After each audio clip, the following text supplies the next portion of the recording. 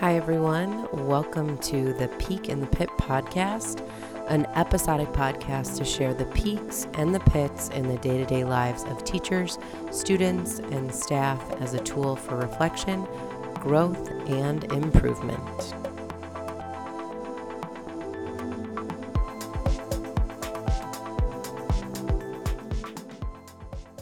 It's been about 2 years since we last spoke. Welcome back. You've grown and changed. I like to think I've grown and changed. And yet, here we are back together, still sharing our peaks and pits of our day-to-day life as a tool for reflection, growth, and improvement. Much like a district improvement plan or a strategic business plan, depending on your environment of work, this reflection, growth, and improvement is cyclical. It is never ending, and with no definitive end, it can feel sometimes, for me personally, that no growth has really taken place, or that things have remained stagnant, or that I haven't evolved as a human being. And then I listen back to archives of recordings, or read writings or posts that have been published, and I realize that there has certainly been growth. And I think how amazing it is that day to day nothing has changed. And I then obviously am reflective and look around and realize just how much has actually changed. And I think this change can be seen most specifically in this true hellscape that we are living in today called 2020 America. Personally, I hate it here, and I'm obviously being dramatic and satirical because I am overflowing with people and relationships and things to just love on and be so incredibly grateful for. But when I say I hate it here satirically, what I really mean is my true, undying hatred for the fact that all we need to do for human beings, every human being, to thrive in America is to prioritize the basic human rights of another human being beside ourselves and that of our immediate family. And we just can't seem to do that in any regard. So obviously, certainly, and most recently with COVID, but every other systemic issue in our nation, including racial injustice and equity, gender equality, sexual identity, socioeconomic status, education, healthcare, climate, and everything in between and everything I've forgotten. We can't seem to prioritize another human being's needs. The universal human needs of subsistence and security and freedom, connection, and understanding our meaning are just not met for so many people living in America.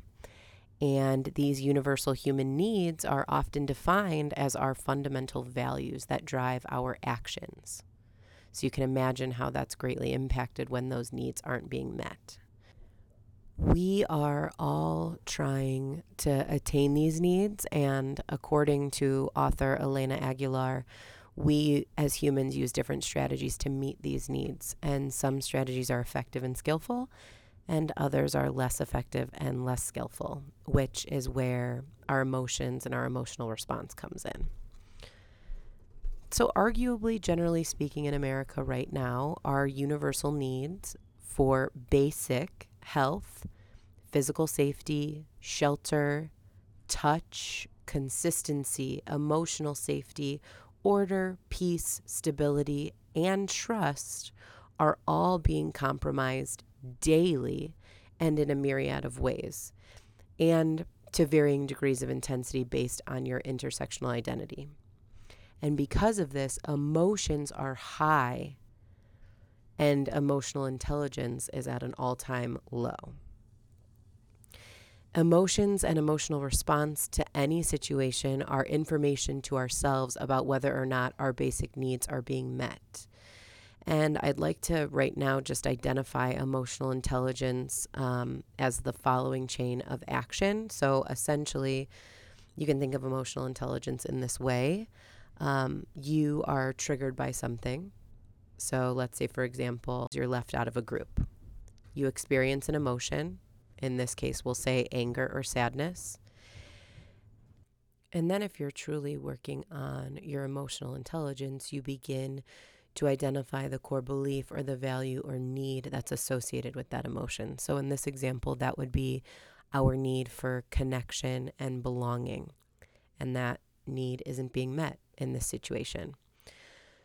So again, if we want to elevate that emotional intelligence at this point, we would push back on that emotion. We would question it. We would reframe it to say, well, how can that need be met by something else? Who could I reach out to feel connected to?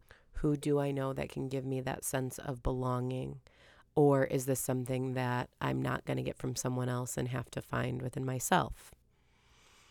America, however, generally speaking, lacks the ability to do this. And we are quite possibly one of the most emotionally illiterate countries that I'm sure genuinely believes that they're emotionally literate, because we have these token systems in place to point to solidify our belief that we're doing it and we're doing it well. And one of those examples can be in the public schools. Schools have began to implement social emotional learning into the school day.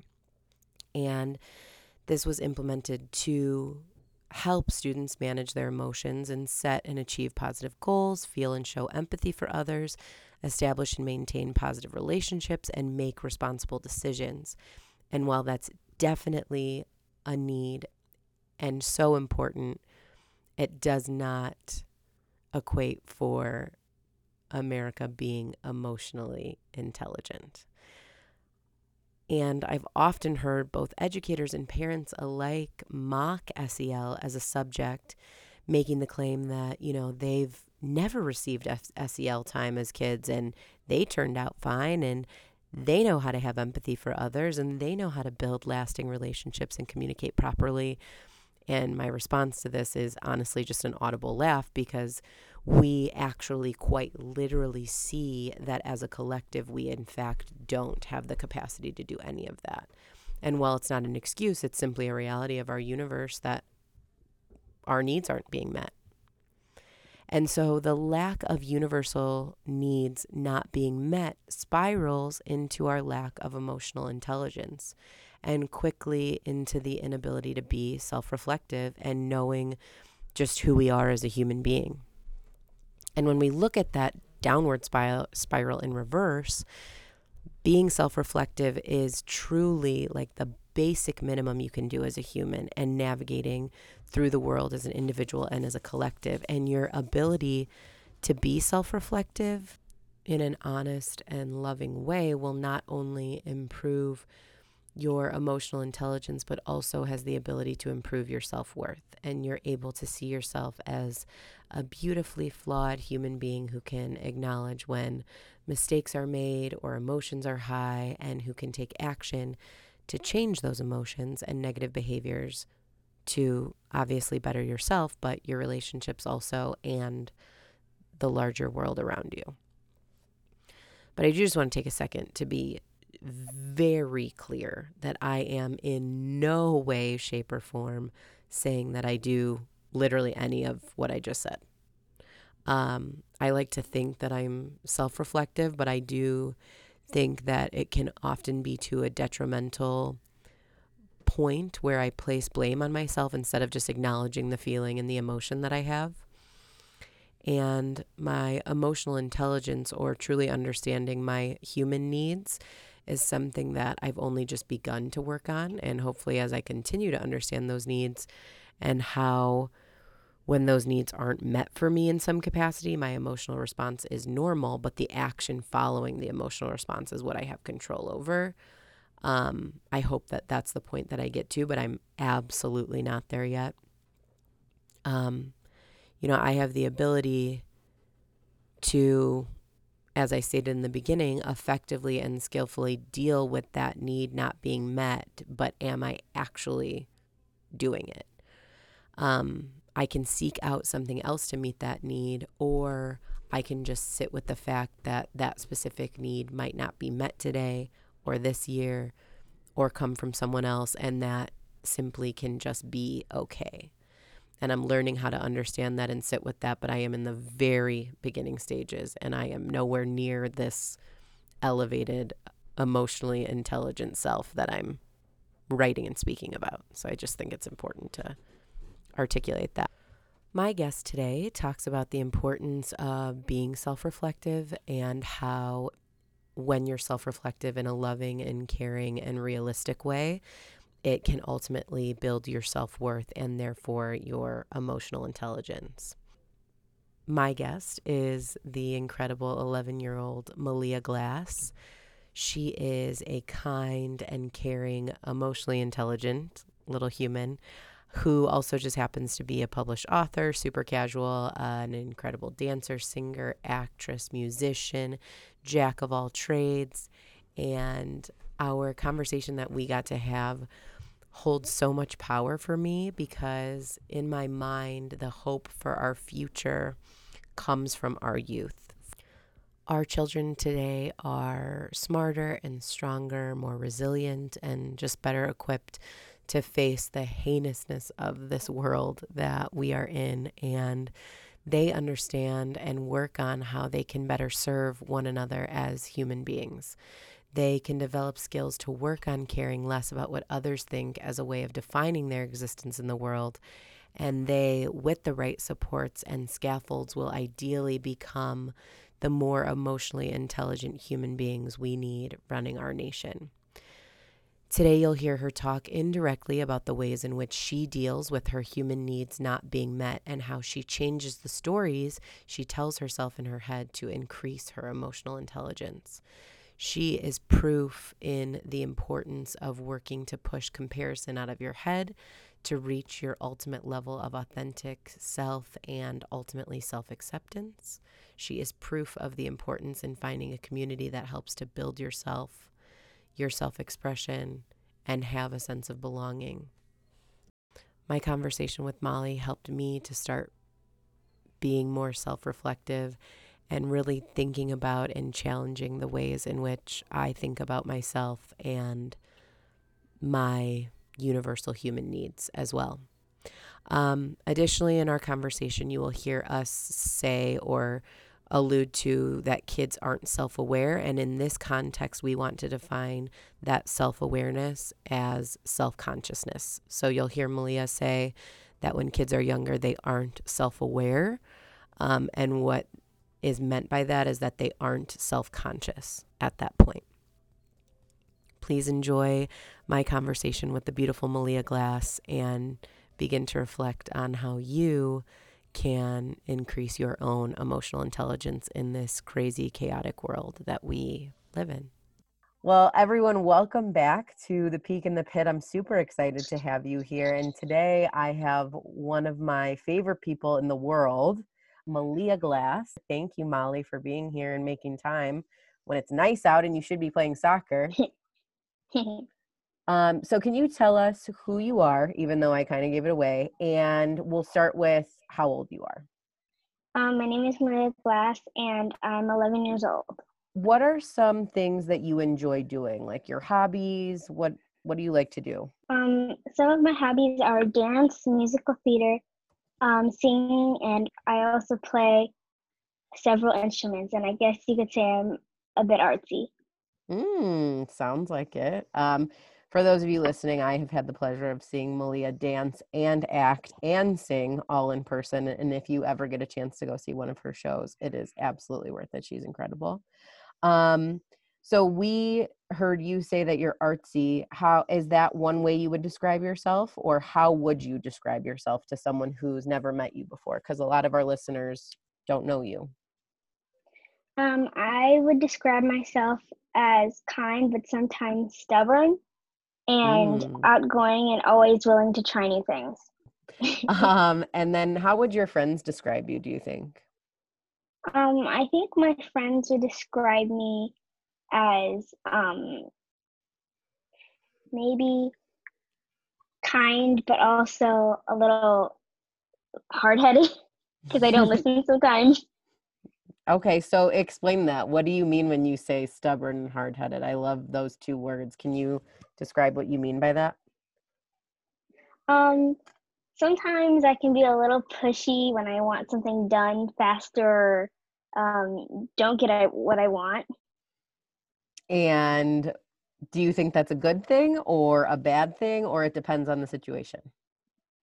I think it depends on the situation, but I definitely know it's something that I can work on. I think one of the things that I really love about you is at such a young age, you are able to be very self-reflective. Do you know what that means when I say that? Self-reflective? I think it means you can reflect on your actions. Mm-hmm. Yeah, and I think you are someone that does that really well. And I think it's important to mention for people who are listening that you are one of four siblings in your family, right? You're one of four girls, and you are the oldest sister um, of the Glass girls. And do you think that being the oldest, and you're a lot older than Gracie, right? She's the next in line. You're a lot older than her. Do you think Yeah. being the oldest has anything to do with you being reflective and being able to think about your actions?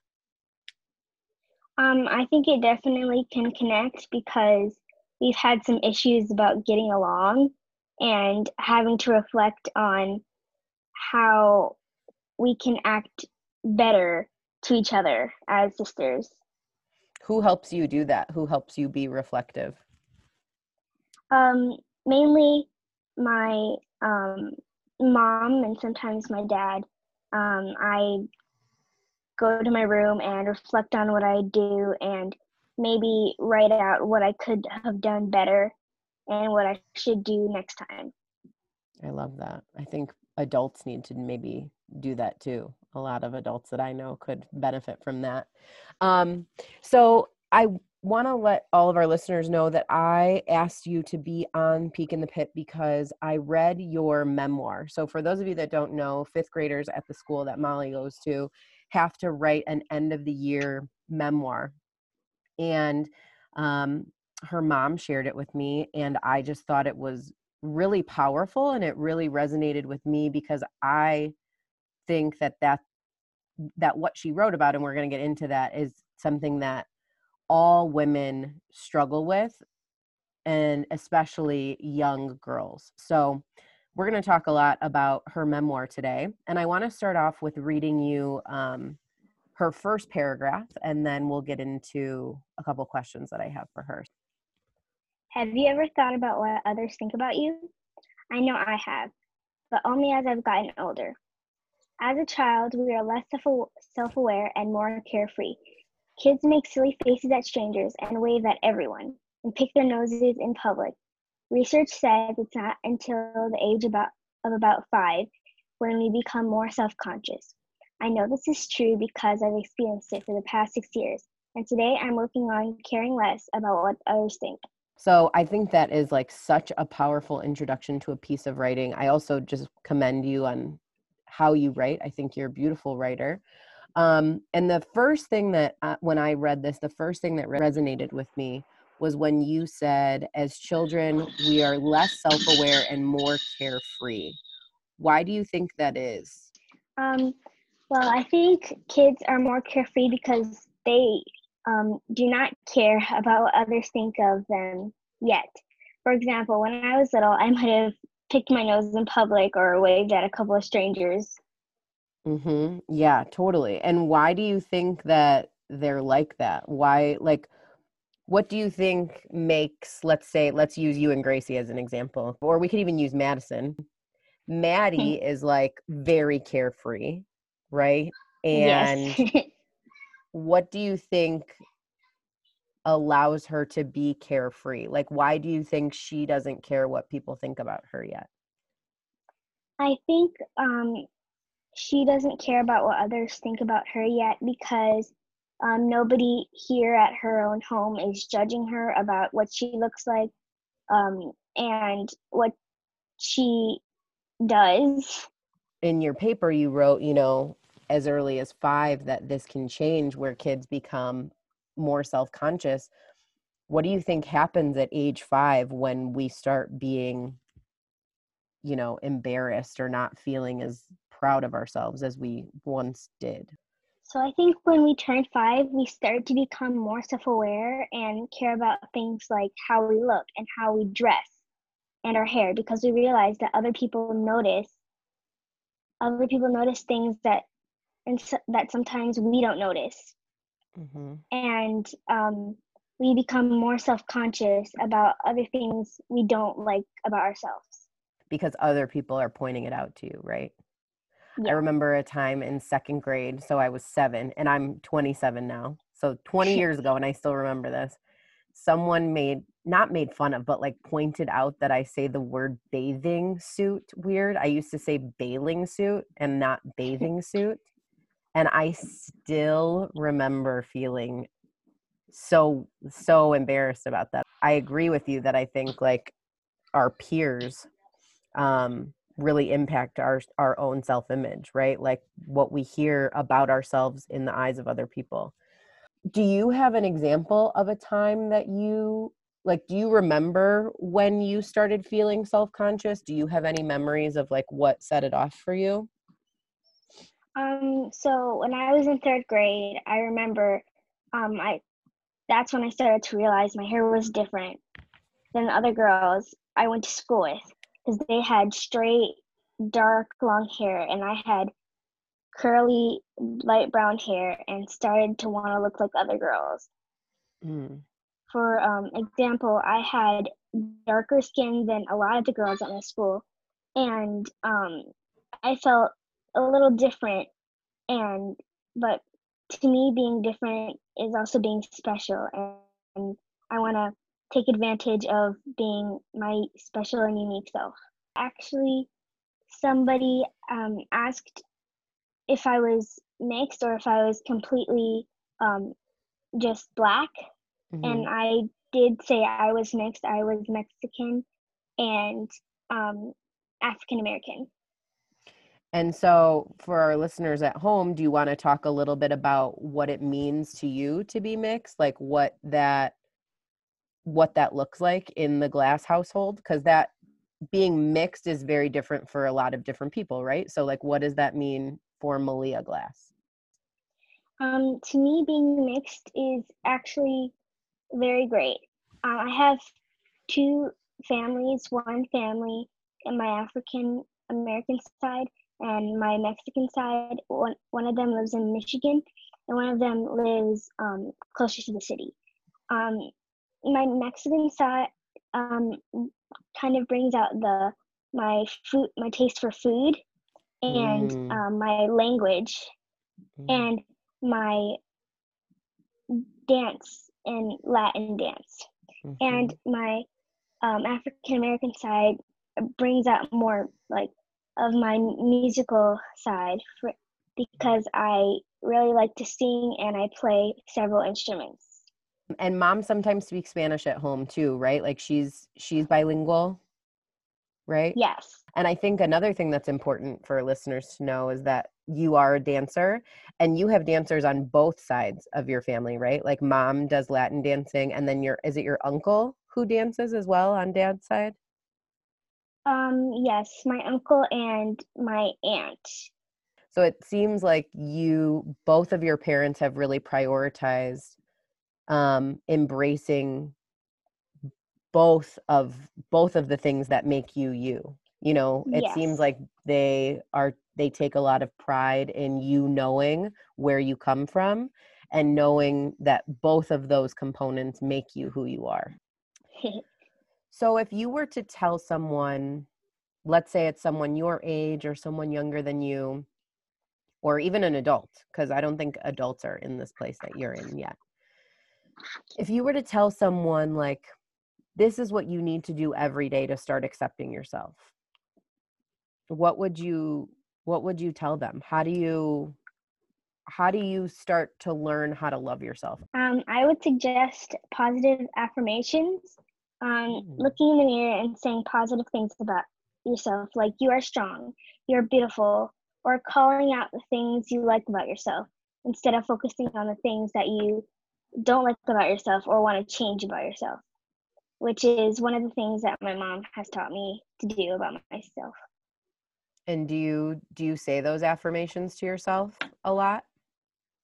Um, I mainly say those affirmations to myself when I'm feeling down or when I just don't like what I look like. I'm disappointed about um, who I am and who I could be. So when I um, do these positive affirmations, they help me empower myself. And I think it's so important. I'm obviously very biased because I have you as a student, but I think it's so important that you do this. I think it's so important that you lead by example because you are also a mentee in Chance to Dance, and you are a leader and you are a teacher to a lot of younger students, and you're a leader and a teacher in your home every single day, right? With 3 younger sisters, but you take that and you are also that role when you come to dance. Yes, Chance to Dance has definitely taught me so much about um, who I am, and if you are ever down to find and how to find yourself again by telling yourself, I am beautiful, I am powerful, I am strong, and I'm ready to work hard. I love I it. think those couple of words mean a lot to kids when they think they are nobody. They Chance to Dance lets them know that they are somebody and they can achieve anything they put their mind to. And I'm obviously so happy to have you as like a person to help spread that message and be a part of that family. And you joined a while ago. And when you were writing in your memoir, you talked a lot about how in second grade you came to dance and you could see that your friends were better than you, but you stuck to it. And when I read that, I was like, huh, that's interesting because I don't ever remember thinking that Molly's friends were better at dance than her. So my question to you is, when you say my friends were better than me, what were you basing that off of? Like, was that something that someone told you? Is that how you felt? What do you think? Um, so when I was basing that off of how my friends dance compared to me, um, I thought that because they had so much experience with this specific company, they knew how to dance much better than me just joining the company, and I felt a little um, down because I thought I could be on the same level as them, but now I feel um, positive about how I dance, and now I'm very confident about getting up on stage during the recital day and just dancing my heart out. How do you think you made it through that? Like, how do you think you were able to keep moving forward? Like I said earlier, I would do positive affirmations in the mirror Mm, and saying positive things to myself, and that just got me to the point where I was like, hey, it doesn't matter how good others dance. It depends on how I dance and how I believe I dance. And if I think I dance good, I think I dance good. It doesn't yeah, matter what anybody else thinks. absolutely. I mean, that is so true. You having that experience of not feeling adequate or not feeling good enough, and working through that and using affirmations to make you push forward, and you realizing that it literally doesn't matter what anyone else thinks, it matters what you think about you. I think it's so important that you've had those experiences, because for all of our new families that join us, they probably have those similar feelings, right? Or those similar moments of insecurity. And for you to be Yeah. able to say, hey, listen, I was in that spot once. Like, I felt the way you felt at one point. You just have to keep moving forward. I'm wondering if you can talk about the feeling that musical theater gives you, because we talked about dance, and the feeling that dance gives you. But can you talk about the feeling that musical theater gives you and like what about it makes you happy, like you wrote about in your memoir? Yeah, so musical theater makes me very happy. I feel like this because musical theater slash CYT is a safe place I can be where I can let all my emotion out on the stage and be carefree about what others think because it's a safe environment for me to just let loose and be who I am. Totally. And it's important that I think one more thing that's important to mention is that you are saying these positive affirmations to yourself and you're focusing on you. But I also think that it's really valuable to note that you have found friends and you have found spaces that accept you for who you are, that encourage you to be who you are, that value who you are. And I think that we are both very lucky to have found friends and places that allow us to do that. And I think it's important for our listeners, if they don't feel like they have a place like that, to really try and look for maybe one person or one thing that gives them that positive feeling. So I guess my biggest takeaway, or like the biggest thing that I want our listeners to get out of this, is that at the end of the day, it's most important what you think of yourself, not what Yes. anyone else thinks of you. And so if like, and we kind of already talked about this a little bit, but if you were going to tell our listeners, if you were going to give them something to do, like a task to improve their self-image or improve their self-worth, what task would you give them? You need to do this, this, and this in order to start feeling better about yourself. I What would would you say to me? suggest you would look in the mirror and realize that you are beautiful just the way you are and you shouldn't change for anybody, and saying positive things about yourself and making them true. And do you think that your sisters are going to grow up the way that you have and be a strong woman like you are? Are you helping them do that? I hope so, and yes, I will try to share the message with them.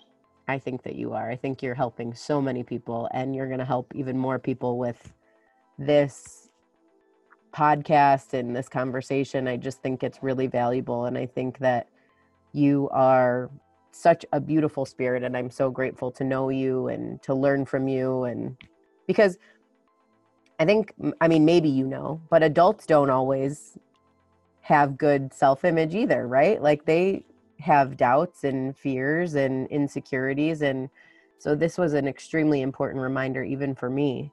So I'm very grateful for you. Thank you very much. I hope that our listeners take what you said and really use it to help improve their self-image and their self-worth, because starting early is so important. So thanks for being here. Thanks for having me.